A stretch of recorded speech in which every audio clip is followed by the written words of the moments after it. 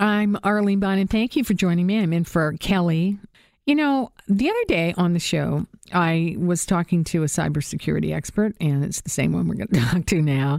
And I just asked him something that I thought was fascinating right at the end. You know, I said, would you ever have an Alexa? Would you ever have a Google Home? And they said, no. One of the things that I have been making a habit these days is when I interview a cybersecurity expert, I get some tips on what they do in our modern world, and it may surprise you. And we're going to tell you about them. David Shipley is joining me, CEO of Boucheron Security, who is AM 640's technology analyst. David Shipley, thank you for joining us. Thanks for having me. All right, David, where do you keep your car keys?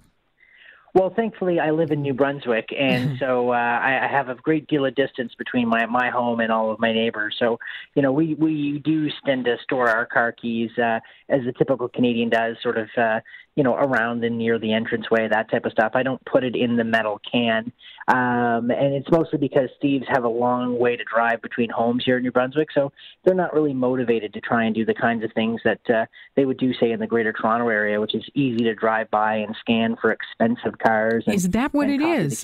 Why are cybersecurities putting their car keys in a metal coffee can so that they can't be hacked? So they can't be hacked. So the transmitters and such on cars, so they can get a hold of the codes and copy them. It makes it easier to steal the cars. And the fundamental problem here isn't the consumers doing bad things. Consumers are just doing what they do their whole lives, put keys near where it's convenient. The problem is the car companies haven't made these things secure. And it's made it child's play to steal vehicles, and they have to spend more money and improve the security of Canadians' cars. All right, so has the fob made stealing cars easier? Is that what we're learning here? Yeah, that's what we're learning. I mean, you know, if we go back to traditionally back in the day with older cars, you know, you had a key, but it was easier to hotwire. And then we thought, okay, if we make this digital, it'll make it more secure. And then we made it more convenient so that we could wirelessly just set our keys down inside the car. We didn't have to plug it in anymore and turn the knob. And in that process of making things convenient, we made it less secure.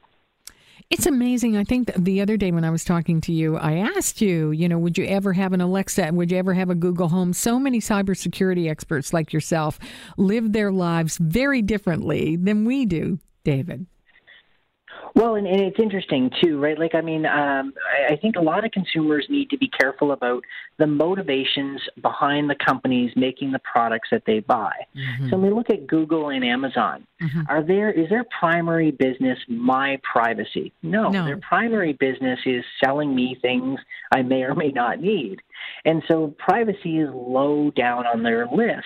And so they're going to find every opportunity possible. And even Amazon's been very transparent. They have patents filed for features they'll eventually turn on, potentially with the Alexa, that'll listen more often so it can suggest you products to make your life better. And I grew up in an era towards the end of the Cold War where, you know, the idea of having a microphone tied to a large corporation or a government just seems like a really bad idea. It is. It's frightening. And I tell people about this and they argue with me and say, I have turned into some kind of paranoid person. And I say, no. This is what the cybersecurity experts say. And David, wasn't there a case, I think it was just last week, we realized Alexa had been sending sound from somebody's house via an email after they recorded it. Of course, they said it was a big mistake, but that's really frightening. Absolutely. And what happens is, like, a lot of these technologies are, let's just say, not fully baked by the time they ship to hit a consumer. And sort of companies kind of fix it as they go. And then sometimes they have a lot of features consumers never really realize. So in this case, the Alexa has a feature where you can record a voice memo and send it to somebody. It's supposed to be really convenient. But this particular family didn't pay attention to that feature. They used it to turn on their thermostats in all their rooms and their lights on and off, etc., very Star Trek-like. And they were having a conversation about hardwood floors. Yeah. And the Alexa misheard things and then started recording things and then started sending it to their neighbors or friends. And the interesting thing is that it wasn't sort of a technical glitch in the purest sense. The system did what it was designed to do. It was the users didn't know that it could do that. Exactly. They had no idea, and most of the people who are enjoying using that and bossing those things around have no idea. Is it safe to say in our modern world, David, that the risk of cyber attacks is growing, even on vehicles, as we began this conversation? Oh, absolutely. I mean, the 2014 Jeep Cherokee hack demonstrated once and for all that vehicle cybersecurity was in an abysmal state. And that was the hack where security researchers showed a journalist from Wired magazine that they could remotely, over the internet, through a cellular connection, take control of the steering, the brakes, and kill the transmission.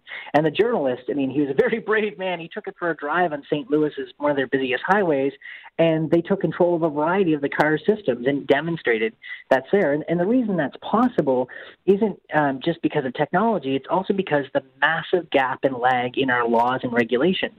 There are no laws governing the cybersecurity and resiliency of vehicles in Canada or the United States. So we're at a point where it is a possibility that we'll be driving along, somebody could hack in and put the brakes on our car, disable us. Oh, it's not just a possibility. Like, I mean, the capability exists today. It's more of a question of want and someone specifically looking to do that to somebody. And so, these cars are not built inherently secure. And the best examples of things, on the positive side, some companies are thinking about this. Like Tesla, for example, has the ability to push patches and updates to their cars. Well, that's fantastic. But all of the automakers, and that includes GM, Ford, and others who make conventional cars, should have laws and regulations saying, when someone buys a car from you, you're required to keep it patched and secured for X amount of years. Right now, there's no obligations. What about police forces? I'm trying to think of somewhere this would be beneficial. So certainly if somebody hijacked an airplane, that would be beneficial, but we don't seem to see any evidence of that. Or, if the police are chasing a car and we see how dangerous it is, isn't that one area it could be used for the public's good? I think there are absolutely examples, like as you note, where technology and more sophisticated vehicles, safety features could be built to do that. But what we have to be careful about is that when we build those capabilities for police, that they truly are secure and protected. And we live in a world where even the NSA and the CIA can't keep their best hacking tools safe. That's what caused the big WannaCry outbreak last year, was NSA hacking tools leaked to the wild.